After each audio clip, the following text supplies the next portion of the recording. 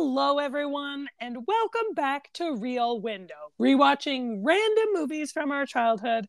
I'm Pauline. And I'm Lisa. And it's a full-length episode today. Ooh. And we're talking about a movie that I picked. Yes. I picked a movie that we watched a lot. Yes. That we quote a lot. Yes. And that was interesting to rewatch. I'm excited to talk to Lisa about it. Lisa, do you want to tell everyone what movie we watched and give a little synopsis? The synopsis is great because it's just repetitive. I love it. Right. So the movie Pauline chose is the classic Bill Murray Groundhog Day, which is all about, for those who haven't seen it, which I'm a little surprised by because it kind of is always on TV, or for those who haven't seen it in a while, a refresher. Bill Murray stars as Phil Connors, a weatherman who is arrogant, a jerk, cynical, grumpy, horrible person who sees only the negative and who is hoping to get a jump start in his career. But before he can do that, he has to go to Punxsutawney to check in on the Groundhog Day and see what Punxsutawney Phil, the Groundhog's, prediction will be for the weather. He is joined by Larry as cameraman and Rita, the new producer of the show. While there, they end up getting trapped after trying to leave for the day by a blizzard and have to spend the night. Phil wakes up to find out that he's reliving Groundhog Day. And he continues to relive Groundhog Day hundreds and hundreds of times. And you as the viewer get to watch him on his journey from confusion, fear, panic, acceptance, then outright larceny, then depression. He really does do the whole bargaining. Yeah. Until as he grows as a person and as he grows in his relationships with those limited people who are around him. And Annie McDowell, who plays Rita, his producer, his love interest, and the gentleman Larry, his cameraman, is there for also comedic effect. But he's not really necessary because Phil is really the star of the show because you're just watching his day over and over and over and over again, and the character development that happens as a result. That's this movie. It is one that, while you're watching it, is an interesting choice for families to watch. Totally. Yeah, definitely age inappropriate for sure. Definitely not one small children should be just allowed to watch whatever they feel like. No, the more we watch these movies from our childhood, the more I realize that our parents and our family were just like, they're fine. This is fine. And it's like, this is not fine. The 90s, weird time to be watching movies as a child, but especially, yes, in our family, where it was very much everyone else is enjoying it. The little kids are fine. Totally. They'll be fine. And it's we are fine, but man, I like to think we are. Yeah, maybe we should invite a therapist sometime. Yeah, and I don't know if we need that. I don't really want that. I don't think that would be a fun episode. I wouldn't enjoy that at all. No. So Pauline, you picked this.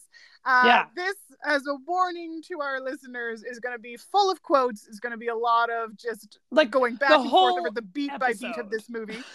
Just accept that going in. But we will, of course, try to talk about our usual stuff. And the first thing we always, when we're rewatching these movies, we go through different categories that we're paying attention to as we're watching them. And the main one is takeaways. What it's like watching this movie as an adult versus when we were children. And so, Pauline, I know we watched this a lot growing up. What was it like rewatching it as an adult, thinking back to when you were a kid watching it? Were there any moments that you didn't understand? Any moments that stood out for you? Any moments you forgot about? Any moments? That's not happening. What was it like with this particular viewing, Pauline? Honestly, rewatching it, child Pauline loved this movie. I thought this movie was hilarious from the start to the end. So watching it as an adult, so the first morning that he wakes up and it's the second time that it's Groundhog Day and he's kind of confused. He's like, did we do this yesterday? Slowly panicking. It's such a slow panic. It's a slow burn. Figuring shit out. Yes. Yeah. And he's having conversations again where you can tell on his face, he's like, I know the answers to these questions. Why do I know the answers to these questions? This is terrifying. So as an adult, I'd be like, Yeah, that is terrifying. Yeah. Like that would be child Pauline just thought it was hilarious. Like I think the stakes of this one were just lost on me. Yeah. Right from the beginning. I was like, hilarious. He doesn't know what's happening. He doesn't know that he's gonna relive this day 500 more times. Like, and again, because there's no way in hell we could ever parse out first viewings for this bad boy. No. It's just, I knew what was happening. I knew everything would be fine. I know he's confused and it's hilarious. There are certain days where certain things he does are funnier than other times. So as a kid, I remember, like, for example, so anyone who doesn't know, he wakes up with his alarm clock 6 a.m. every day. It's I Got You, Babe, Sonny and Cher, arguably one of the most repetitive songs that has ever been written. Yes, God. And there's just a breaking point he has where he just beats the shit out of the alarm clock. It's honestly a montage of beating the shit out of alarm clocks. It's a brief montage, but that's all he's doing. Yep. Yeah, day after day. I respect it. Yeah. So I remember waiting for the one where I was like, when's he gonna beat the shit out of the alarm clock? Like that's what you waited for? Like all of them. Even like the one where I was like, when does he punch Ned? Like, that's the one. Like, I'm not gonna lie. The Ned punching is one that as a child I thought was the funniest thing. As an adult rewatching it, it's still funny. But it's not the level. I don't know why as a kid. I think it's his delivery. So yes. We need to explain. Okay. You can't. You're laughing too hard. I can't even do it. Okay. Let me explain it because Pauline's gone. We didn't even make it. How far did we make it in this episode? 10 minutes? Not even. Not even. Let me explain because Pauline will just start laughing again. You keep laughing, it's fine. So Ned Ryerson is a character who actually, props to this actor. He's a great character so actor. Good. He's in a lot of little small bit roles, and we've seen him before in the movie Sneakers. And he plays this very geeky, like you look at him and you're like, yes, you are an insurance salesman. And totally. He spots Phil on his way. So the first time Bill Murray is walking to go check out and see what's happening with the Groundhog, is going to go see Punxsutawney Phil and record his little greeting about it. And Ned sees him from across the street and just recognizes him and comes over, and Phil has no idea who this is, but Ned's like, they went to school together. He dated his sister a couple of times. He's now an insurance salesman. Until he told him not to. Yes, I dated your sister a couple of times until you told me not to. And he is like in your face, too friendly, ready to sell you anything type of mentality. And Phil finds him annoying the first time, and then finds him annoying the second time. And then you know that he has to meet him constantly, and he just can't handle it. And there's one time where Phil, because he realizes it's right after Phil has, after talking to some drunks at a bar, realized that he is living in a consequence-free cycle. So he can do whatever he wants. So the morning when he realizes he can get away with shit, he's walking to go see the Groundhog, and Ned comes up to him and has his usual greeting of Phil Connors, and Phil's response, as opposed to being his usual annoyed or trying to speed walk away from him, goes, Ned, and then just punches him in the face as hard as he can, and then walks away with a smile. And there's something about how Bill Murray responds with this excited Ned, and then just punches him, which is genuinely funny for the comedy delivery. And like terrible. I want everyone to know laughing. You're laughing, awful. But a lot of Phil's behavior is horrendous. It's terrible. It's terrible. And I will say, as a kid, having also not grasped everything, I didn't understand the extent of how horrible he was until I was an adult watching it going, oh God, he's a horrible person. He's an awful person. Terrible person. But that comedy punch was so funny as a kid. It was that slapstick Bugs Bunny kind of humor that it was one of my favorite moments. So when it happened, I was never fully sure. That's the thing about this movie too. We watched it so much that sometimes my brain was like, is this the one where, it is. Like, totally. You knew it was early, but you weren't always sure which scene it was going to be. Yeah. And so when it was the buildup, you're like, it's this one. So I think because of that also, the humor was extra strong because you had to wait for it to happen, and you weren't always confident this was the time he punched Ned. So it would still kind of always catch you off guard, but also not. Yeah. So the humor was extra there as a result. Yeah, because the evolution of Phil's journey was definitely more lost on me as a kid. He goes from being awful and like doing terrible things when he understands that there are no consequences. He is not a nice person when he's doing this, and his motivations for his actions are actually awful.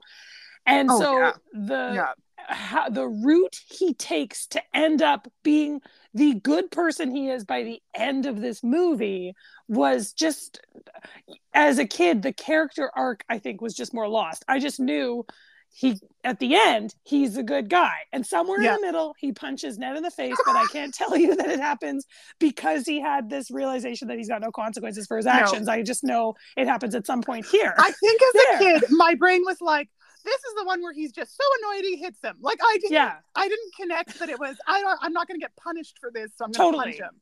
It was more the repetition is here. Yeah. I would, he's just annoyed this time, and then next time at his wit's end. Be annoyed.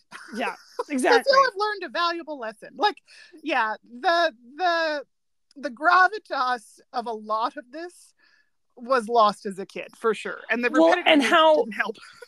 No, well, and how dark it gets. So there are moments where he tries to kill himself. He genuinely tries to kill himself multiple. You see him attempting and successfully committing suicide. FYI, everyone, trigger warning for that one if you are going to be watching this. And he's at his brink. Like, he's a man who's at his breaking point because he feels like he's in hell and he cannot figure out how to get out of it. And so he starts going to these really extreme decision-making moments where you're like, he's losing it. And so the weight of that was lost. And again, I knew he was struggling, obviously. But I know, because in the end it was going to be fine. It's the moment in the diner where he's kind of just like, I'm a god. Like, he's explaining how he's been killed so many times, and he has this real talk with Rita for the first time where he's finally able to tell her, I know everything that's about to happen, and I can tell you every single thing in every single person's life that's in this diner right now because I've relived this day over and over again. And that's like the turning point. Yes. That's a really nice moment. And then it's a turning point again because Rita's mentality rubs off on him. Yes, because she's so positive. She's come to the realization, gosh, you're an upbeat lady. That's what he says to her when she says, you should be looking at this from a different perspective. Maybe it's not a curse. Maybe you could just help people.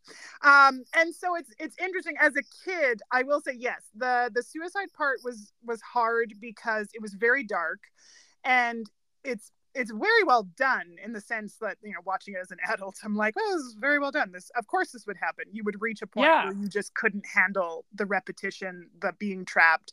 You'd reach this ultimate low of depression and need to get out any way possible. And they do a very good job. This movie is very interesting with the pacing of it, because he goes through such extreme highs and lows before reaching his sort of actual turning point. But I remember being confused by the suicide parts. Yes. And just like you, because I have no idea the first time what my reaction was. It's buried. I could not tell you if I freaked out or if I was upset or I just got quiet. I have no idea.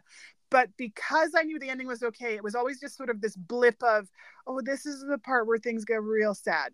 Yeah. And like darkly funny, but in a way I didn't grasp, because I remember our dad would laugh at the toaster scene. So he kills himself by going down to get breakfast. Like, there's this woman, Mrs. Lancaster, who always greets him in the morning and asks him if he wants breakfast.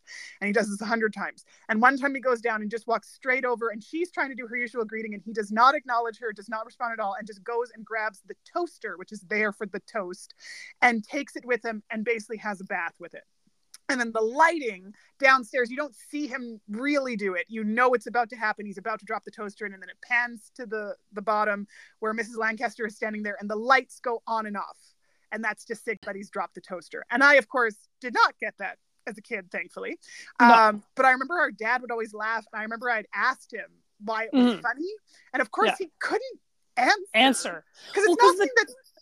that's easy to describe to a child and hilarious because of the following. Like it's situational dark comedy. And it's like funny because of Bill Murray's physical comedy as well. Like he just comes in and he's not talking to anyone. Like it's very dark. It's so dark. And for those who are going to watch it who might find that triggering, like you very heads up for that whole sequence of events. But I just, as a kid, I was just like, I'm confused, but the lights are going off, but also you're laughing. But also now he's jumping off a building. Like the tone shift, I don't get. Like, as a kid, I was very much like, I'm not following what is happening. I think it's a good thing that they did, like you said, the pacing of it. Like that is a very short part of the movie, thank God. It actually was supposed to be like the writer, when he originally wrote it, there was less of a love scene and there was more of the darkness to it. Like it wasn't supposed to be the comedy that it ended up being. So that's I'm glad for my sake that that's how it turned out. Otherwise I think I definitely would have been traumatized by this movie. God, right. Yeah, definitely not traumatized by the toaster scene. I think too because of the humor with which our family responded to his actions. Like, it's not that terrible, everyone's laughing and he's alive again. Like he always was fine. So I think that was it too. There was never a scratch on him, there's never a bruise. Like he was depressed and he would do something else again, but as a kid mentally he's not okay. Mentally he's not good, but he physically is still continuing and he'll reach his happy end eventually, so it's fun. For sure. What else, Pauline? What else did you notice? Okay, so I mean I really did love the Ned Ryerson interactions right from the beginning. I do have to say, like, I always liked Ned. Ned didn't annoy me. Always enjoyed Ned too as a kid. He's just so friendly. He was just so friendly and so nice. I was like, do people not like people who are friendly? Like, I just genuinely enjoyed Ned. So it's just funny, like the moment where he's like, where he tells him he sells insurance, and Phil is like, of course you do. And then like, so then in the next, which is like, of course he does. And then in the next scene where he's like, do you sell insurance? He's like, bing again, you are sharp as a tack today. I love that expression, by the way. Love that line way too much. I would say it. I was a kid. I picture a small child Lisa telling people they were sharp and with a particular tone. It was never just me and my normal child voice. No. It was Lisa who'd then go, bing, you are sharp as a tack today, to random children and people I interacted with. It's a very odd image. We were weird kids, man. It's a weird thing. So yeah, I'm with you. I liked the Ned as well. So I like that. So there's a scene. So when Bill Murray's kind of like pining over his life, having drinks with the alcoholics at the bar, and he's kind of talking about how he wishes he was living the same day over and over again. That had been like when he was like on a beach with a beautiful woman. You know, he's like, why couldn't I have that day over and over again? And there's a moment where one of the guys he's drinking with holds up a beer and is like, you know, some men would say this is half empty and others would say this is half full. You strike me as the half empty kind of guy, Phil, am I right? And that moment, no joke, I didn't know having someone say like glass is half full or glass half empty person. I thought this came from Groundhog Day when I was a kid. Like I was like, and so whenever people would be like, oh, glass half full, I was like, oh, Groundhog Day, we know this. Everyone knows this reference, because it just was another quote that we said. And so child Pauline didn't know this was a turn of phrase beyond Groundhog Day for a very long time. I couldn't tell you like when I had that realization, but watching it today, I was like, I know. I definitely thought this came from that for sure. And then similarly, I also didn't know what flapjacks were. So I had that too. I had to ask. We asked. I remember. So that the same drunken guys who he then gets, like, he drives them. They're drunk. He drives the vehicle. That's good. But there's one of them who's like, is anyone else?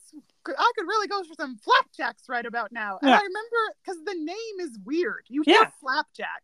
And so as a kid, you're like, what are flapjacks? Right. Like, what is that? And I distinctly remember you asking, and I was very grateful you asked because I was seconds away from asking. And you were like, what are flapjacks? And they had to be explained to us because it's not a phrase. The answer is just pancake, which was very pleasant because sometimes you ask those questions and you don't know what you're getting back. Like, is this going to confuse me more or less? And luckily it was like pancakes. And we're like, oh, fantastic. Okay, I'm with you. And then it became more relatable. I'm like, I also could go for flapjacks, sir. I would like some pancakes too. So yeah, no, I definitely, that was a moment that I definitely remember asking that question. Yes. Yeah. I didn't get, so when Phil is the creepy Phil is what I'll call him. When Phil's motivations are to like sleep with a bunch of women and be an asshole, I didn't get that. There's a scene where he like shows up in a cowboy outfit and he's with a woman who's dressed like as a French maid and he's driving a Mercedes because he just stole money from like 2 old man security guards and is like just bought himself a really nice car. And like even watching it as an adult, it was kind of the only part that I was like, I don't get this one. Like I was watching it and that was the only scene that until it happened did I go, oh yeah. Everything else for the whole movie, I didn't have those moments. No. That was the one moment where I went, oh yeah. Right. Because I'm with you. As a kid, I found it embarrassing. Of course I did. Because he steps out of the Mercedes and not only is he dressed like Clint Eastwood from The Good, the Bad, and the Ugly, he talks like Clint Eastwood. He's doing a very bad impersonation of Clint Eastwood. And as a kid, I just was like, everything about this is horrifying. Totally. It's just uncomfortable. And then like the woman who's in the and like you never see the woman again who was in the French maid, like you don't see her again. Like, and so like, and she's like, I thought we were going to a costume party. And then it's like, what? Why? How? Like it's just really out of context. He basically just decided, why don't I be as weird as possible and force this woman to have to go through this humiliating experience and act like it's fine. Like it's everything about it was weird. And as a child, I'm with you. Like, it's not like it makes any more sense as an adult. As a kid, I was just like, I went from, because I don't even know why, but I loved the scene where he stole the money. Oh, it's hilarious. It's hilarious, but also he's like stating, so for anyone, he's like sitting there by himself and he's like, bird. Gust of wind. Dog barking. And he's basically sat there enough times to know beat by beat what's about to happen. And he speaks for the people across the street that he's watching. He's like, come on, Doris. Fix your bra, honey. Felix, can I get a roll of quarters? Yeah. And so you see them talking, but you're hearing his voice. And as a kid, of course, hysterical. 1, 2, 3, car. Yeah. Or quarters. 5, 6. And he's pasted out so that way he can just walk up, grab one of the money bags and walk away and no one is the wiser. So as a kid, I was like, genius. And funny. And I loved it. It made perfect sense to me. Of course this would happen. And then it leads into the weird cowboy costume thing. And I would just be like, huh? Yeah. Exactly. Okay, and then I was like, happened? Yeah, like it was just kind of, it was almost like an anticlimactic way. Like he stole the money and that's a funny scene. And it's like, man, he should have just like done something cooler with all the money that he had. Like, this is your cool idea. Like, it just seemed, I don't know. And like, I don't even know if I clocked that he got the Mercedes from the, like then the next scene, he just rolls up in a Mercedes dressed as Clint Eastwood. And I remember being like, what did I miss? And like, as a kid watching these movies, generally I always missed something. So I don't think I asked because I would just be like, well, this was something Pauline wasn't paying attention to again. Like, well, what else is new? She's not all caught up here. So, and then it turned out you missed nothing. It was just a weird blip part of a film. Yep. Those are fun. But honestly, my favorite parts of this movie were the end. Obviously, like when he starts being a better person, when he starts giving the money to the old man, and when he like brings coffee to Larry and Rita. We'll talk about that old man in just 1 second. When he does like the piano lessons and the ice sculpting, like when he's reading and and he's like learning poetry and he's saving a kid from falling out of a tree. Yeah. Like you have never thanked me. You little brat. What are you saying? What are you saying? I'll see you tomorrow. Maybe. One of my favorite moments of the whole movie. So funny. And he hurts his back because he catches he's him. Like, oh. He just caught this kid who's about to fall out of a tree because he's timed it perfectly and he's injured himself in doing so. Anyway, so like those yes. were all my favorite parts. Okay, so let's talk briefly about this old man, and by briefly I mean completely in depth. So yes, it won't please be do, because I wanted to bring this up as well, because this mattered so much to me. It mattered so much. But then I This is also when I got liked him. confused. Let me tell you my confusion. Oh God. Okay, please tell me your confusion and everything else. Go. I didn't realize how literal of a child I was. Like, oh man. So there's this old man, everyone, that's on the corner of the street every single morning asking for some money. He's cute. He's this cold, like he's just this nice old man. Wizened old man. Yes, yep. That is him. That is he. So he's standing on the corner just before you always meet Ned Ryerson. So it's a very brief moment, and Phil is always like, he's like repulsed by the old man. Then he kind of just ignores him. Then when he starts being good Phil, he just starts giving him money. He just takes out a wad of cash and just gives him he's like, whatever, like, here you go, sir. And the man's so genuinely excited. He thinks it's so nice, obviously. And there's a moment where Phil is walking at nighttime past an alley, and he sees this old man like on the ground, like not breathing. And so Phil comes up to him and is like, no, is that how it happens first? No, it doesn't. So what he sees is he sees him cold, just leaning against the wall cold, and so he takes him to have soup. And he gives him his bowl of soup, and then he gives him his bowl of soup, and he's ordered sandwiches, and he's very sweet about it. And the old man is delighted having his soup. Like, he is the happiest soup eater you've ever seen. It's and then really when Phil passes the bowl over, and he's just like, it gets hard down at the bottom. It's okay. And he switches bowls, and the man just smiles, and he sees the sandwiches brought out, and he smiles again. Like, honestly, the smiles he gives him. It is the greatest thing. He's the cutest old man. He's just so and he's then just so after sweet. the soup, you then pan to Phil, because earlier than this, he decided to take him someplace warm. So the first time he gives him money. The second time he takes him someplace warm to a hospital where the nurse says that he's passed away. And Phil gets very upset and wants to see his chart and know what the old man died of. And the woman's just like, some people just get old. No, and she's like, and some people just die. And he just says, die. Not today. Yeah. So then the next time he takes him to get soup, he gives him this food, and then they're in an alley is what you see after this lovely scene with soup, and he's giving him CPR, because what has clearly happened is after the soup, when they've walked together, the man has collapsed, and Phil is trying to save him again, and he can't. And he eventually has to give up the CPR and accept that the old man has passed away again. So Pauline's confusion, not in the order of those events, even though I just messed it up now. It's because it's all repetitive, everybody. But what happens is Bill Murray's character occasionally calls this man father and dad in a respectable, like, let's get you warm. Let's go inside. Come Rather on, than Dad. just call him old man. Instead of like, or sir. Yeah. Some of us could say sir. He calls him dad. He calls him father. So I was like, wait a minute. Is that his dad?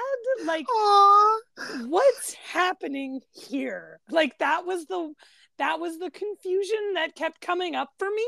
And he said it in different scenes. So I was like, what did I miss? And I remember asking, like, is that his dad? And I was told no, but then also given no further explanation.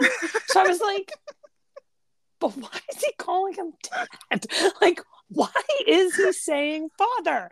So someone explain this to me, damn it. I eventually got over it, and I came to understand that no, he was just an old man, and Bill Murray was just talking to him that way as a sign of respect. But I did not get that probably the first 10-15 times we watched this movie. So that came later. But that segment, and Bill Murray's, as an adult, Bill Murray's reaction when she tells him that he's dead, and he's like refuses to accept it, and then he's changed by that interaction and does and the more, realization that he'll never be able to save him. Yeah, he can't do anything about it. The most he can do is give him like food, give him money, give him a good last day. Yeah. But he can't save his life. No. Yeah.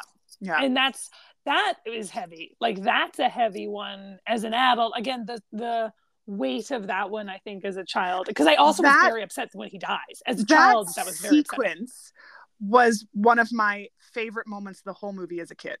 Right, of course. Of course it was. Yep. It was one of my absolute favorites. I would wait for it because Phil was such a jerk and did some things that really upset me as a kid. Even if I didn't fully grasp them, I had a hard time with Phil for a good chunk of the movie. And it was this sequence which made him good, which made him a good person. Because I loved that old man. I loved the soup eating. I loved how kind he was. And I remember, like, I was sad, but I also was really happy because Phil was helping him. And so that scene mattered the most. If that scene didn't happen in this movie, I wouldn't love Phil as much as I did as a kid at all. Sure. Right? Like, even if you took it out and even with his other good deeds, it wouldn't be enough. It's that scene that as a kid I was like, oh, okay. Yeah. Okay. No, I agree. I 100%. And I feel like that's how it feels as an adult too. Yeah, I think that is definitely a necessary. It's but, a really good storyline. But like, you got it as a kid, done. Which is what's really interesting, right? Yeah. That as a kid, even you grasp that this is what makes him a genuinely better and what changes him. It matters to him, right? Yeah. And it changes his view. Anyway, so that scene mattered so much. I actually cried watching it this time because I hadn't seen this movie in forever, and I was like, oh yeah, the sweet old man. I love the sweet old man. He's so sweet. He's so sweet. When you see him at the corner for the first time, I was like, oh, I can't wait till that part happens. Like, I just saw him and I was like, yes, that's going to be great when that happens. Okay, there's one other one I really want to mention, and then like you can start talking about more things too. I've been jumping in. It's all good. I know, but I just, then we'll go to yours. But okay. So Phil's now doing a bunch of good deeds. Phil's running around the town. He's like saving people from choking. He's talking people into getting married, presumably because they want to. That one's a weird one, but that one assume that's very good. Weird now. Assume that one's good. So anyway, so there's just things he's doing as he's running about town, and everyone knows who he is, and he's this eligible bachelor, and everyone wants to talk to him. There's one that he does. So there are these 3 old ladies. Yes. Who are driving in their car, and they have a flat tire. And while in the car talking about what to do about their flat tire, Phil comes up and just starts changing the tire. He's got the tire and the jack. It'll just be a minute, relax. And they're like, oh, he must be from the motor club. And they just accept it. So there's this moment when it's a flat tire before Phil has shown up. And these 3 old ladies, I would like to point out, they're like your classic grandma old ladies. They've got like the clip-on earrings, they've got fur hat, fur coats, makeup on, lipstick, like they're to the nines, right? Like this is how they're dressed, right? So at one point when they're talking about this flat tire and they're kind of all talking over each other, one woman says, well, what are we going to do? And then the car immediately starts getting jacked up. And because they're talking over each other, I didn't hear, well, what are we going to do? I thought she said, well, how are we going to get to the zoo? Oh, in February, dressed in their fur coats with their lipstick and their hats and their earrings. 3 old ladies just going to the zoo by themselves. So then later, when they're at the Groundhog Day, like dinner and dance, I was like, oh, they must have had a good time at the zoo. And it's only because they all just were over talking over each other. I did not hear what she said. And my brain just filled in different words. And it made perfect sense to me. And Phil comes along and jacks up the car, changes the tire, and then they get to go to the zoo. And everything's great. This Hamlet in Punxsutawney that has the zoo in February. That's where they're going. On Groundhog Day. For sure. So...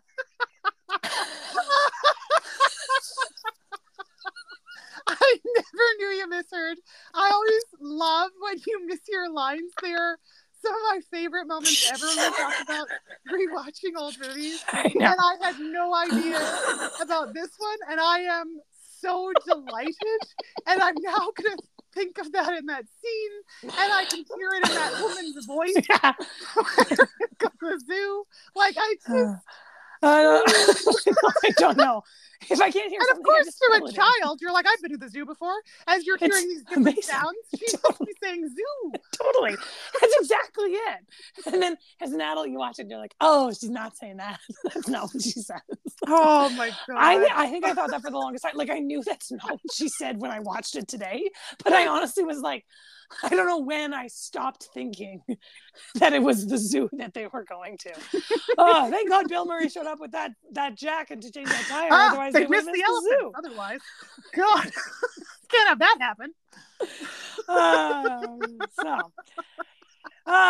Yeah, good times. Yeah, that's amazing. I love Thank you. Yeah. Okay. What else for you? Were there other things that I missed or skipped? So like you, the best part was the ending, was the turning, was him looking after the old man and then starting to really reassess himself. I liked him sort of the scene where he, in the diner when he's talking to Rita and he's explaining that he knows everything. That scene burned into my brain as a kid because I got it. I was like, of course he would know all of this, and it almost was like magic. It was almost wondrous in a weird way, like not in a happy way, but in a, of course he'd know all this. And there's this moment where he looks at her when she sits down and she's like, well, what do you know about me? And he goes, I know everything about you. And he tells her, like, you know, she's a producer for this show, but she wants to do something else. And she's like, well, everyone knows that. And he's like, you like boats, but not the ocean. And I don't know why. That whole little speech he gives about all these things that he knows about her has been burned in my brain since childhood. That line, you love boats, but not the ocean, will pop in the back of my head every once in a while. I don't know. Yeah. It is very meaningful. It mattered so much. When that scene happened, that's when I knew the movie was going to be okay. Was when he's in the diner and he explains that. And I was like, okay, now we're not going to be uncomfortable anymore. Totally. Enjoy the rest of this movie. Yeah. And I will not question nearly as much. And I will just sit here and enjoy it because there's so much as a kid that was hard to grasp at the start and middle of this film. We've already talked about some of them. His jerky behavior was hard. I really liked Rita and Larry, the cameraman. So the fact that he was quite rude to them was frustrating. But I mean, he was also Bill Murray, and I liked Bill Murray because we watched his movies. So it was like this hard thing of like, it's like Steve Martin in Father of the Bride, right? I like Steve Martin, but he's being a jerk. I like Bill Murray, but he's being a jerk. I'm like, what's with all these wonderful people being jerks? But I also loved the Groundhog. So the Groundhog it's huge. Dear Lord, Groundhog. It's the cutest, massive thing. So big and fat and fluffy and like. And I remember one of my favorite scenes, which is terrible. It's not like I, again, did not grasp what was happening. The gravitas. The gravitas of that scene, because it was also funny. Yeah. But so Phil we quote it. But this is the scene we probably quote the most, and it's the one our mom quotes. Like, it is the one that is quoted the most. And it's so dark when you think about what happens. Tell everyone, Lisa. Phil has reached the point where he can't, it's just before the whole suicide, it's the start of the suicide sequence where he can't do this anymore.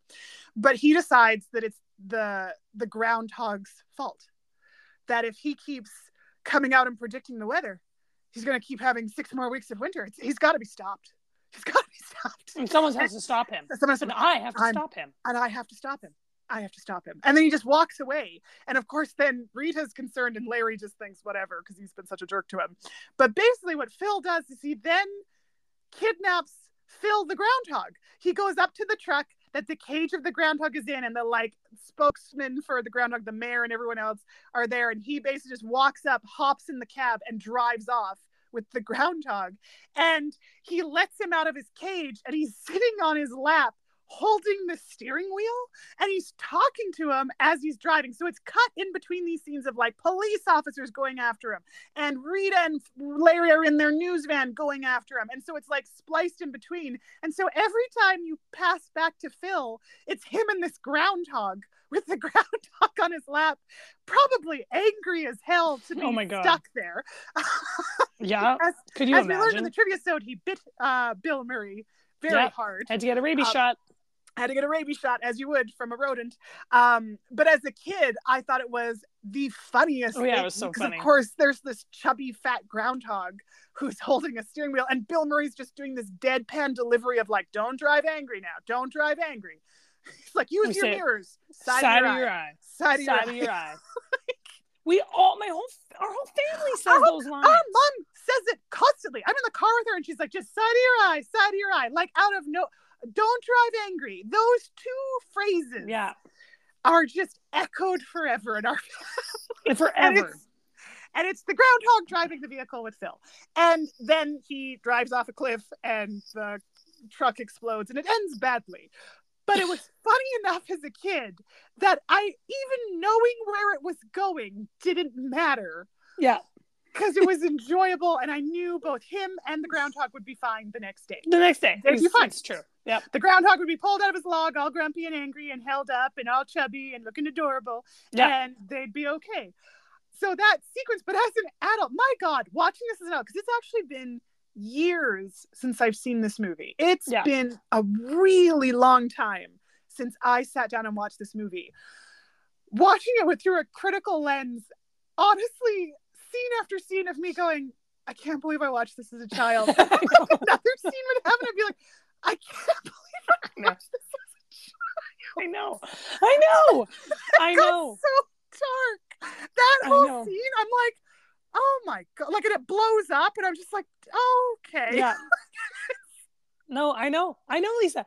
And know what it is, though, too? It's because we were like introduced to an actor in a relatively age-appropriate movie. And then from that moment on, we just assumed every movie with that actor was automatically okay. We can totally watch this. Yes. And so as a result, we just end up watching. And then like, you love actors that are like bad guys or not good people, but you're like, this is okay because I know him from What About Bob? And that's hilarious.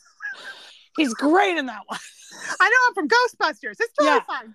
Totally. Yeah. It's like why we watched like City Slickers. Like I don't even want to get into City Slickers, but because Billy Crystal was in it, we're like, this is totally fine. That's Miracle Max. What's not to love about Miracle Max? He was in The Princess Bride. Everyone knows this is fine. It was this weird, like by association. What's the opposite? It's like innocence by association. It was like it was like, why we watch My Cousin Vinny? It's like, well, he's the guy from Home Alone. This is fine. Yeah, Home Alone was totally age appropriate. So obviously, My Cousin Vinny, despite the swear words, is also appropriate. And so is everything else with Joe Pesci. What do you mean I'm not allowed to watch Goodfellas with JM? Come on. Casino, but he's on the cover. Yeah.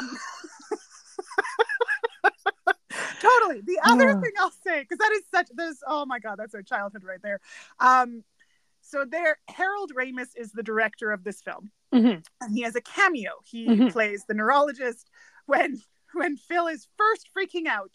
He does go to see specialists to try and figure out what's happening, but he can't go to all the specialists because he'd have to leave Punxsutawney to go to like Pittsburgh, where they would have more an MRI scan. And he can't an MRI scan, for example. But I remember as a kid, I didn't clue in. So, for those who don't know, Harold Ramis is also very famous for also writing and helping with Ghostbusters, and he stars in that one as Egon. Classic. The very brainy Lisa's favorite. That is exactly where this is going. My favorite. Of course he is my favorite. Why wouldn't he be my favorite? Anyway. Fair enough. Fair point. He's great. As a kid, I remember the first couple times I didn't recognize that was Egon because he's put on weight. He looks older. He's not quite, he's not got his crazy hair in the same He's way. not Egon. He's not Egon. He's not in his Ghostbusters outfit. I mean, I get it. Yeah, it was hard.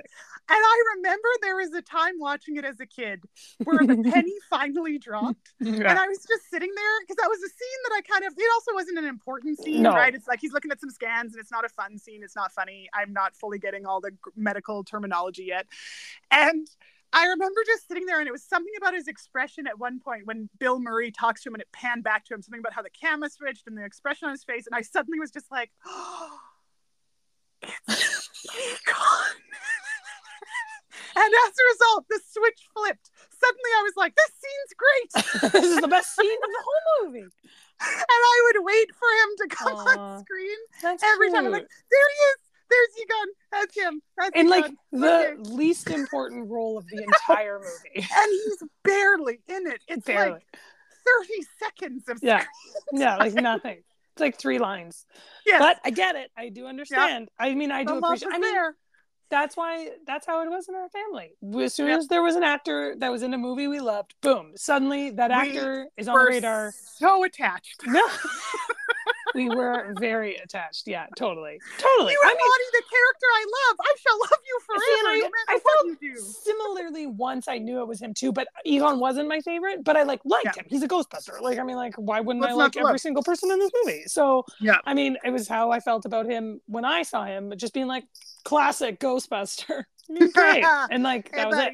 Yeah. The other thing I will say is I always loved the character Rita.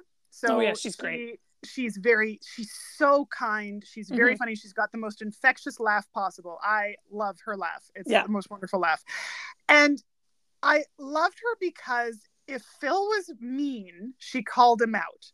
And if he behaved poorly, she called him out. It didn't matter how charming he was, how Bill Murray he was. If he did something wrong, she was there to be like, no, or I don't believe you, or stop it, or whatever. Yeah. And as a kid, I think that endeared her to me more than any other way possible, because she stood up to him. And as an adult watching it, I appreciated it way more, because of course as a kid I didn't grasp that wasn't always how female characters were written and how they would respond necessarily in films. But watching it as an adult, I was like, I'm so glad she doesn't like, and he manipulates her in the worst way through the movie. He learns he doesn't actually care about her. He just wants to become the person who's like her ideal, so that she will fall for him and sleep with him. And in a day. And that was it. In a day. He just needs to do enough, because she's not going to just sleep with him on a whim. He has to earn it. So instead what he's doing is learning all this surface stuff. And it's so awful to watch as an adult. As a kid, I remember just being like, she's upset with him. And I trust her, so he's done something. As an adult, I'm like, oh my God, this is disturbing. Because he learns what her favorite drink is. He remembers the next time they go to a bar, he orders her favorite drink for himself and then asks what she wants. And she's like, that's my favorite drink. And he's like, mine too. Yeah. And he basically just keeps building his knowledge of bare minimum stuff, like surface level stuff for her, so that he can then do it. He finds out when they do a toast for the drink, he's like, to the groundhog, and she's like, I always do a toast for world peace. Again, next time he does it over again, he orders her favorite drink for himself, orders her drink for her, and then says, I like to say a small prayer for world peace, and say a small prayer. So it's awful, but he basically little by little manipulates her, but always it doesn't end with her sleeping with him. She starts to get unnerved. She realizes he's manipulating her, and she slaps him for his bad behavior. And she basically there's a montage of her slapping him, which is very satisfying. It's just very over satisfying and over and over so and over. bad, and it's not working on her, and it's great. It's because it's so awful to watch. Yeah, and it's great that what I appreciate is she's smart enough, like any person would. Like, his behavior is alarm bells for women. Yes. Like, a lot of what he does, the majority of women would be like, nope, that's fucking creepy. Yeah. You went too far. Yeah. And he always does. He always goes too far. And I appreciated that more as an adult. As a kid, I liked her sass. As an adult, I'm like, yes, well-deserved sass, and good way to call him on his bullshit, and way to keep up boundaries. Well done. Agreed. And that's when it also, I think it matters more when he does have that breaking point where he's like telling her the things he knows about her. They're genuine things. They're things that are deeper than that surface level, and it doesn't come across as in like a stalkerish, like, how would you know that? No. Like, it's a very touching moment, and so it's very different in tone to everything that has come prior, and you're like, oh, this is a shift.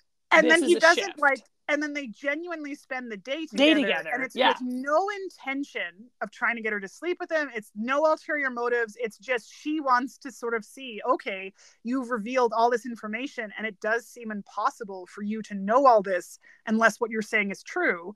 So I'm going to spend the day with you and see what happens. And they end up like sitting on his bed, throwing cards into a hat, and then like just talking. And then he's reading poetry to her, and she's falling asleep. and she doesn't want to fall asleep because she wants to try and make it and see if she can see this moment where he disappears or she disappears. And it's a very genuine conversation, hangout, comfortable sort of space where the two of them are feeling comfortable around each other, and there's no ulterior motive than to just sort of spend time. And that is very touching too. So yeah, the shift is obvious and matters, and I appreciated it way more as an adult. Me too. Because I grasped it way more as an adult. Totally. Yeah. For sure. All right. Anything else before we shift gears, Pauline? I think that's it. I think that covers it. We could keep talking forever.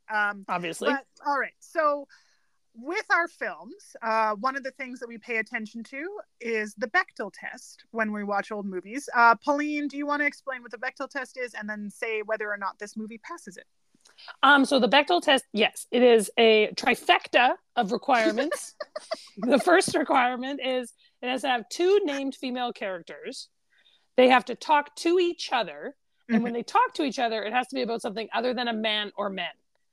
And it's hard because Doris is the waitress and Rita's in the diner, and they have moments where like she's trying to take their order, but they don't actually interact with each other in that moment. No. Then there's like another moment. Actually, I mean, I don't know if all three of the ladies are named. All of the old ladies. No, I wondered about that too, but they aren't named. Mrs. Lancaster is, but the three old ladies in the car don't get names. No. And then Nancy and Doris have a bidding war over Phil at the bachelor's night, but they're also not talking to each other. Yeah, and it's about Phil. And then there's like Rita is then interacting with like the couple who gets married, and they also don't actually like have a conversation together. So I really feel like this movie like dances around the Bechdel test, but it doesn't actually. There's no moment. The only other thing I can think of is when Buster's wife is, who let's presume she's named, is talking to Rita, but they're talking about Phil and how great Phil is. So again, and like everything's about Phil. It's the same with the piano teacher when they talk. He's my student, right? Yeah, like, that's so right. There are interactions, but they revolve around a person, or they aren't really talking to each other. So there are quite a number of named female characters in this film, but no, they don't have conversations with each other. So no, unfortunately, does not pass. Okay, so then the other category that we switched to that sort of Bechdel test kind of leads up to is whether there's anything offensive in this movie. And that is a strong phrase. We chose it because we knew we'd be watching older films, and often what was, acceptable when the film was made is no longer acceptable. We've grown as people, as a society. What we accept and don't accept changes and alters. And so sometimes in older films, something that happens is offensive. It's homophobic, it's racist, it's misogynistic, it's abusive, whatever it might be, and so it merits the title of offensive. And sometimes things just haven't aged well. They aren't quite offensive, but they are something to take note of if you're going to rewatch it as something that maybe isn't the best. Is there anything in this film, Pauline, that you would say is either actually merits offensive or is just something to take note of that didn't age well? Yeah, I think you can assume the answer is yes. Okay, so Phil's behavior in general until the turning point is awful. Oh. Hi, Bailey. Hey, puppy. Phil's behavior in general until that turning point is not the best. How he treats women, he's incredibly misogynistic. He's predatory in a lot of ways. He's dismissive of them as people. So that's really awful to watch. So that's a heads up there. Big one. Generally his behavior towards other humans is not the best.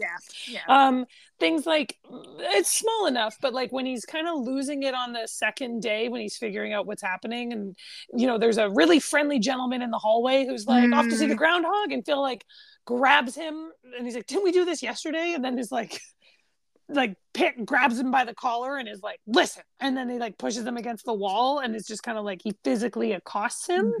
That's not great. He goes downstairs at one point and kisses Mrs. Lancaster when like she didn't give him permission to do that. Just to be an ass. The whole Nancy Taylor storyline where he gathers information about her like high school and who her English teacher was, so that he can then presumably sleep with her, and then which he does, and it's very unpleasant. Even worse because he purposefully calls her by the wrong name. Yeah, and says like whatever. Yeah, he's awful. Yeah. There's a joke where that scene where like he's Clint Eastwood and he's with this woman dressed as a maid, and they're going to go to a movie, and he makes a joke that he's like one adult and then she's just like two adults. He's like two adults, and it's like the joke that he'd be going out with someone who wouldn't be an adult, and it's like that's not too funny young for him. That's not funny at all. So that all happens. That's what I have written down. I put generally his behavior. And then all those things. True. Yeah. And I mean, the intention is he is supposed to be repulsive, a bad person. And his behavior is not something you're supposed to like condone, because you're seeing this shift from him being truly terrible and selfish and manipulative to starting to understand how to be a better person and what actually matters and how to better himself. And it's not saying he's perfect by the end, but it's a marked improvement compared to the start. Substantial. But it does mean that first half of the film, you are watching someone behave terribly. And it is played for laughs because it is a comedy. So even though the behavior isn't supposed to be condoned, because of Bill Murray's delivery, because of somebody does, like, I know there were definitely scenes that, like, you know, our dad laughed at, or our older brothers laughed at, or older siblings laughed at, because the humor's there. But it's still repulsive behavior. So just to be aware that it's there. The bachelor auction, I gotta just say that's a weird thing. Why was that ever a thing? I mean, and even when I was watching it, I was like, thank God it's a bachelor's auction and not a bachelorette auction, because that has a different kind of connotations. But even it is weird, but it's so odd. Yeah, that is like, and I've seen it in other movies, and it's such an odd thing. Yeah. Is this something people still do? I really hope not. It's in Ted Lasso. Ted Lasso, they auction off the players. And it's so weird to me. It's a weird thing. Is socially constructed. We're going to do this for charity, so you get to have a date. Like, it's weird. So watching it in the movie, it's one of those things where you're like, yeah, like maybe that just would, it's not offensive, but it's like, this didn't hold up. But then it's like, people are still doing it. But it's like, maybe they shouldn't do it. So I guess, I don't know. It's just weird to buy somebody. It's a weird thing. But anyway. It's all around weird. But yeah, that's the same thing. I had the same reaction. And that was basically what I had put in the hasn't aged well or offensive pile, was basically just Phil's behavior. So, okay. Moving right along. Yeah. For our almost final one, where we put all the questions together all at once because they basically all lead into each other. Pauline, now that you have rewatched Groundhog Day, does it hold up? Would you watch it again? Would you recommend it to anyone? And if so, who would you recommend it to? And how would you rate this movie out of 10? So this is going to be interesting. Because having watched it, I would say not only is it held up, I actually think it's held up better. And here's why. As a kid, I did not get how terrible and awful a person he actually was. So watching it as an adult, when he shifts, and that shift I think is a really hard shift, when he's having that conversation, as we've already mentioned, with Andy McDowell in the diner, where it's genuine, like genuine care. There's something for the rest of the movie that feels totally different than the first half. And every joke that follows is not dark and disturbing, but rather like genuinely like funny. And there's a lightness that comes to it. And I actually feel like that's really important, because that wasn't easy to have shifted the tone of the movie, the way they made him at the start and the way they make him at the end. I really was quite impressed by it as an adult watching it. So that's why, like, his behavior is terrible, but like we've said, that's kind of the point. The point of the movie is that he has this character arc. And so I actually feel like I could appreciate it more because I understood it better than as a kid. So, but having said that, like, I don't necessarily think that means that the movie's like better than I thought it was. It's just that, no, sorry, not that. Better than it is. It's just better than I thought it would be. Like, I didn't think that it would hold up that way. Does that make Yeah. sense? Oh yeah, totally. Yes, absolutely. Yeah, totally. And then from childhood Pauline perspective, it was hilarious. It was as funny as I wanted it to be. All of the family lines are in it the way I wanted them to be. I could quote every one of them as they were approaching, and it was glorious. So the nostalgia runs heavy in this one. So I did enjoy it. I just enjoyed watching it. It was a struggle to watch his very poor behavior, and knowing that it was worse than I remembered as a kid. I was also like, thank God I didn't get this as a kid. Yeah. Like, I don't know why the hell I was watching this movie, but as we've already discussed. So would I recommend it to others? I mean, if you were raised in a family where you watched this as a child, as well, and you loved it, I'd say watch it again, because it actually might be better than you thought it would be. There's something about this movie that I would say is quote unquote deemed like a classic in cinema. Like movie aficionados would say this movie really is a classic. So if you are interested in watching it, knowing what Lisa and I've already said about what a heads up is for his behavior and what happens in it, like trigger warnings, etc., like I'd say watch it. If you are interested and you like movies, and it is well written, it's quite clever. You can't dispute the acting in it and the comedic timing. I would actually say, like, I wouldn't even say, because his behavior's poor anyway. So it's not even that it's like, I would say actually the bachelor's auction is the only thing that's like a dated part of this movie, if that makes sense. Like, like it's not dated 90s the way other things are dated 90s. It's just like, no, he's just it's just a shitty human until he's not a shitty human. So in that way, it's kind of an interesting, I find sometimes when you watch those movies that are deemed classics, and you're like, this is not a classic, and this is not, you're like, this didn't age well, or it didn't hold up well. I actually feel like this movie is not one of those. I think it did. So that's how I felt about that. So I was pleasantly surprised. So I would say if watching it, knowing going in what Lisa and I have already said, you still sound interested in it, I think you might enjoy it. If you aren't interested because his behavior's pretty shitty, fair enough. Don't watch it. Like it's not going to be better than you think it is. I'd actually say his behavior is probably worse than Lisa and I have even really told you when you're actually watching it. Agreed. So just know that going in. But I think I will watch it again. I don't know when. I would never say I wouldn't watch it again. I don't own it. I just rented it. But I feel like if I'm in the mood for this, if I'm needing some nostalgia, some family memories, maybe I'll watch this bad boy with some family and stuff. Out of 10, I'm going to give it an 8. Nice. Yeah. Yep. Okay. Yeah. Nicely done.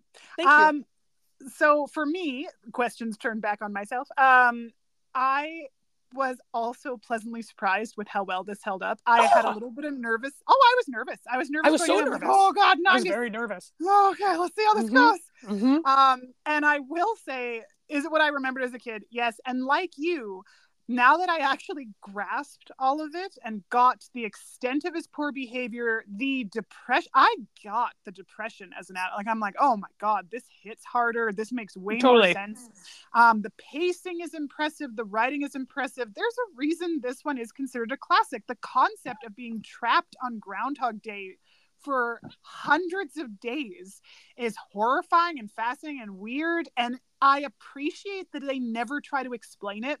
Because a lot of movies now, it feels like they feel they have to explain phenomena like this.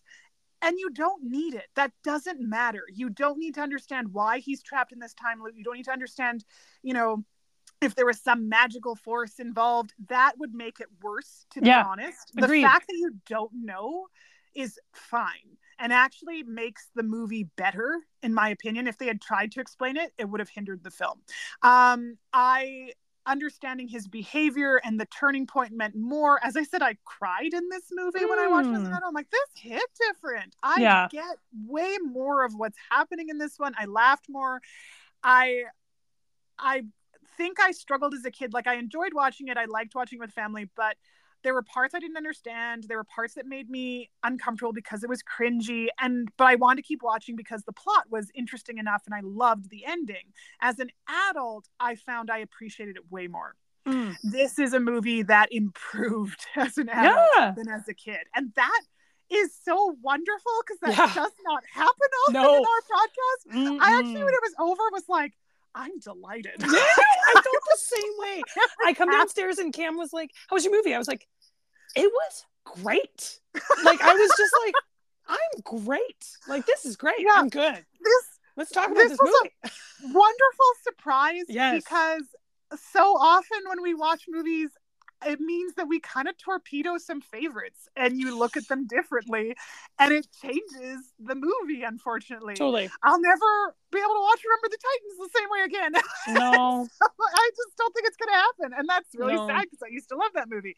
Whereas this one, I'm like, oh, damn, I could watch this again. So yes, I would watch this again. It improved as an adult. It's clever. Aside from the weird little Clint Eastwood scene and the Bachelor's, moment that feels a bit dated, it's very good. And so if you haven't seen it in a while, you want to watch it again, watch it. It's held up surprisingly well. It doesn't feel dated in the same way. Like, it feels just like a bit of an older movie, but doesn't feel like there's a moment when he's revealing, each person in the diner when he's like, this is so-and-so in the following. There's one young waiter that he says, this is so-and-so, and he's gay. And the guy just goes, I am. And he kind of smiles. And then he goes about his day. And in the 90s, without some weird comment or weird behavior, no, it was just a fact of who he was as a person. And then it was carried on. And that's I loved it so much, Lise. I'm so glad you brought it up because I loved it so much because I was like, no joke was made at his expense. No one gave a shit. They just moved on. He wasn't dressed weird. He didn't come across as he was just an ordinary guy. Regular waiting dude. Tables. Yeah. And that was just one of the facts about him, as there were other facts about other people. And I was like, oh, thank God. Yeah. That shouldn't feel like such a relief, but it is. It's a real big relief. I know. About watching 90s movies in particular. Yes. We've watched too many. We've watched too many. It doesn't usually go We've been burned too many times. So I would say I still don't think this is appropriate for kids. We said, we had a hard time. Like, we liked it, but we were very different kind of kids, and we'd watched a lot of these type of movies. I would say this isn't a family film. Older, like tweens, absolutely. Tweens and up, go for it. Watch it with them. I think they can handle it. But younger than that, no, don't watch that with them. Watch the cartoons, watch the regular family films, save this till they're a bit older. But yeah, if you've never seen it, it is a classic. It's held up better than you think it would. Go watch it. In terms of out of 10, I also give it an 8. This is a wonderfully solid, good film. Yeah. Clever writing, great performances, endearing characters. I love all the people of Punxsutawney. Yeah. They are wonderful, wonderful people. I want to live in Punxsutawney. Background characters. It's great. Like, they're great. So thank you for choosing this movie, Pauline, because that was a great surprise. I am so relieved. I was so nervous about picking this movie. I was very concerned because I knew his behavior was so shitty. But it's shitty but it serves a purpose. Yeah. That's the thing. I don't mind watching characters who are shitty or who do bad things, provided there's a reason for that behavior. Because you need a character arc. They can't start good and end good and have things, have lessons learned along the way in every single movie. That's not every movie can be Lord of the Rings, right? It's just not what's meant to happen. There's only one. Anyway. All right. Yeah. So for our final category, and we will have to probably limit ourselves, but we've said a couple already. Quotes. So Pauline and I like to talk about how in our family, quotes are just, as we said, they're just sprinkled throughout our conversation. We just say them. They are part of our language as a family. They're just said, stated, and all of us will laugh or acknowledge them because we know what message the person saying them is coming across. And sometimes we pick the most random quotes possible that do not impact other people, but for some reason impacted us. This movie has a ton of quotes that we say all the time and that we loved. So Pauline, start us off. What's one of the quotes that you remember watching this movie? Okay, so I'm going to start with Ned. So Ned Ryerson, who sells insurance, we see him many times. One exchange, we've already gone through the Phil cars, etc., etc. So he's like, do you have insurance? Because if you do, you could always use a little more. Am I right or am I right? Am I right? Right? It's very like Andy from The Office, if anyone watches The Office. And we say that line. Yeah. Am I right or am I right? Or am I right? Intonation. Right? Am I right? Right. Constantly. I'm sure I sound like such a weirdo when like I you sound like it. a gremlin, but it doesn't matter. Yeah. Okay, what's another line? Another Ned yours, one. We're just gonna keep with that scene for a second because this one also is stated constantly. Our mom says it. Basically, Phil trying to leave Ned's conversation. He wants out of there so fast. He does not look where he's going. He walks away from Ned and he steps off the edge of the sidewalk into this ridiculously deep pothole puddle that is on the edge of this sidewalk, and his leg just sinks right into this icy water, and Ned is next to him, and Ned's response is to go, "Woo-hoo-hoo! Watch that first step, it's a doozy," and then he laughs, and every time he says it every single time. He says it every interaction that Phil steps in that water. And we say that all the time. Watch that first step, it's a doozy. Yep. We also say, so Ned's talking to Phil about how he like sells insurance and what he's like, what his personality is. And he puts his hand out in a bull sign. I want everyone to know he does this. And he says, Ned the bull. That's me, Ned the bull. And he says the bull with the sign out every time. And we do that. We say that. Yeah. Ned the we bull. do that. Yeah. That's there's one other line from that exchange.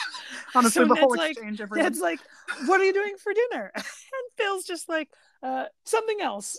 That's when he walks away. That line is so funny because that's not one we say, but the Bill Murray's delivery in this film is like 100% spot on every single time, and that one's great. Okay, what's one of yours?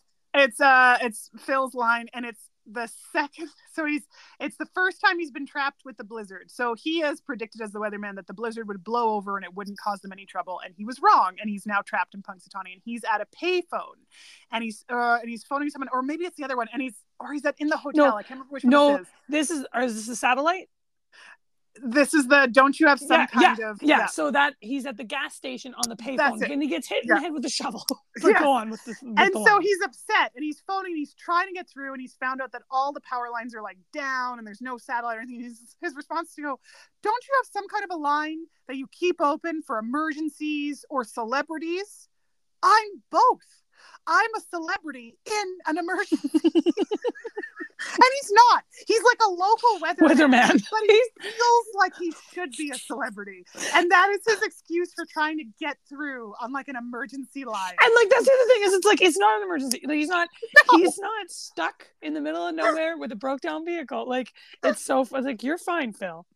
Oh God. What's your next one? So the blizzard is hit. He's back at the B&B and he is like just gonna chill out and have a warm shower.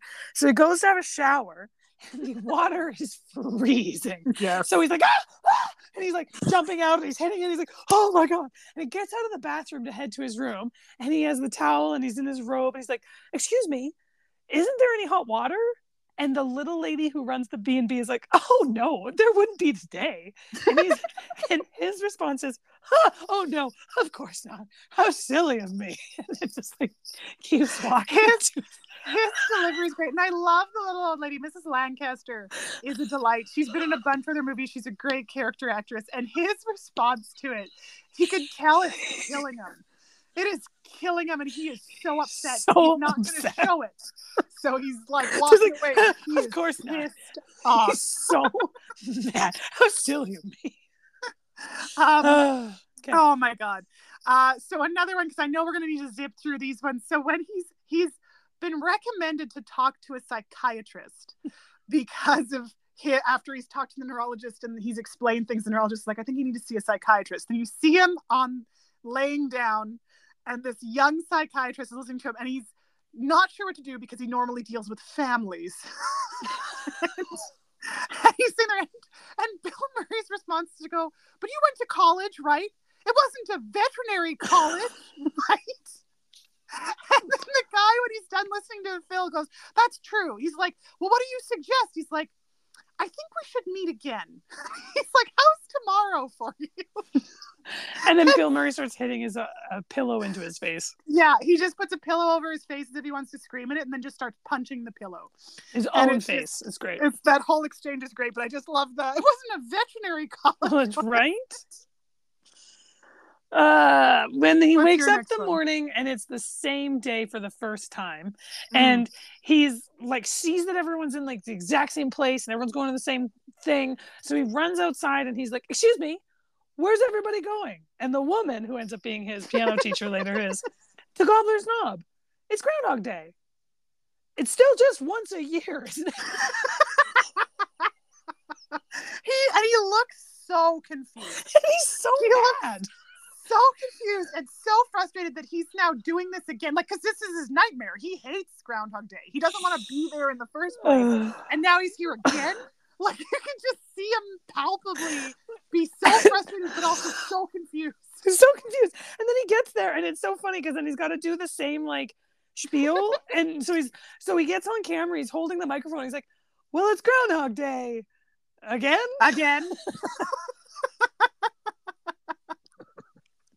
Oh my God, it's great. Okay, what's another?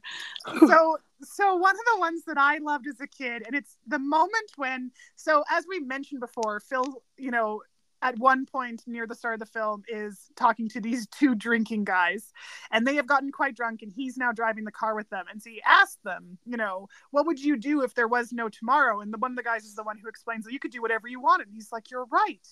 We could do whatever we want, and then proceeds to drive like a lunatic. And at one point, because he's now having this realization, he's backing his car up in reverse, and he's going away from a police car that's chasing him because he's run over a mailbox. And he's like, it's the same thing your whole life. Clean up your room, stand up straight, pick up your feet, take it like a man, be nice to your sister, which is hilarious that that's in there. Yeah. Don't mix beer and wine. Ever. And then his car has landed perfectly on the railroad tracks because he spun it. And he goes, oh yeah, don't drive on the railroad tracks. And the drunk guy next to him just goes, Phil, that's one I happen to agree with. It's so good. That same guy. The same guy has a line earlier in that sequence what you're talking about. Yeah. The first thing Phil does is when he realizes he can do whatever he wants is he goes and he specifically hits a mailbox. And then this guy turns to him and he's like, hey, Phil, if we wanted to hit mailboxes, we would let Ralph drive. And Ralph, who's loaded, is like, yeah. Like,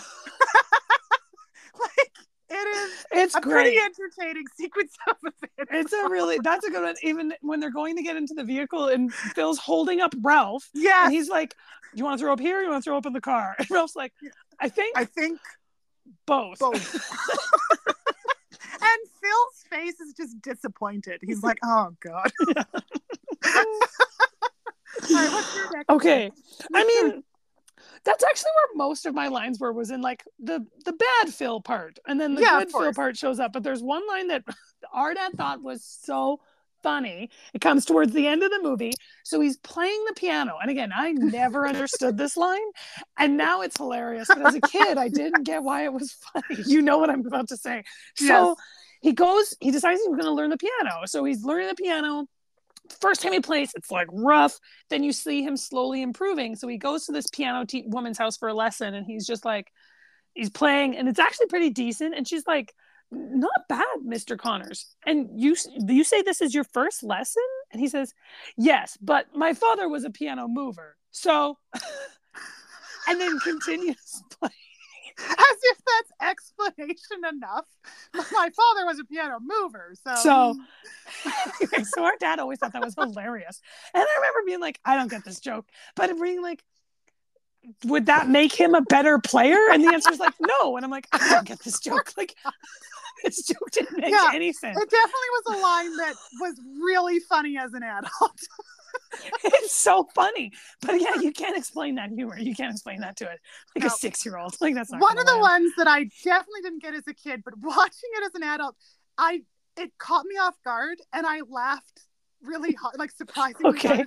And so he's trying to manipulate Rita, so he's trying to learn about her. Yeah, and he's sitting at a table, and he's doing pretty well so far. He's asking her about herself, and he asked what it was that, and she said, well, I didn't always want to be, I didn't study to become a news broadcaster. He's like, oh, what did you want to do? She's like, well, believe it or not, I studied 19th century French poetry. And his response is to go, what a waste of time. Like, really loudly. And like with this, and it was just, there's something about his laugh, and then he's like, what a complete waste of time. And then he realizes what he's done and tries to recover. And it's going, and he can't. For someone else, that would be an incredible waste of time. But for you, that was such a brave decision and obviously made you a stronger person. And too late. He's too late. He fucked it up so badly. So then he has to do it again. But just that first reaction, he's so smooth. He's been smooth. And then that shows his true colors. And I laughed so hard because I'd forgotten. And it didn't matter. Because, of course, it didn't matter as a kid. I didn't get it. No. As an adult, I was like, oh, my God. It was a good reaction. Okay. It was good. Do you have another one? Well, we already said the other one where he says, "You little brat, you have never thanked me." So I actually don't have any more. I feel like I covered all of mine. The only other one, and again, it was a surprise one for me. It's when he's reaching his realization that he has to stop the groundhog. And so he's doing his bit in front of the camera, and he's done this multiple times already, right? The first time was great. The second time was confused. The next, like, whatever. And so this is when he's at his lowest point. Yeah. And at the start, he goes, "This is pitiful. 1,000 people freezing their butts off to worship a rat. What a hype. Groundhog Day used to mean something in this town. They used to pull the hog out and they used to eat it. You're hypocrites! All of you!" He like gestures behind him. I did not remember that. That's so good. And there's something about the delivery and the unexpected darkness from the line. It's such a good line. They used to pull the little rat out and they used to eat it. Eat them! You're hypocrites! Oh! It's so That's good. So we're gonna end on the hypocrites line. I mean, that's a great line.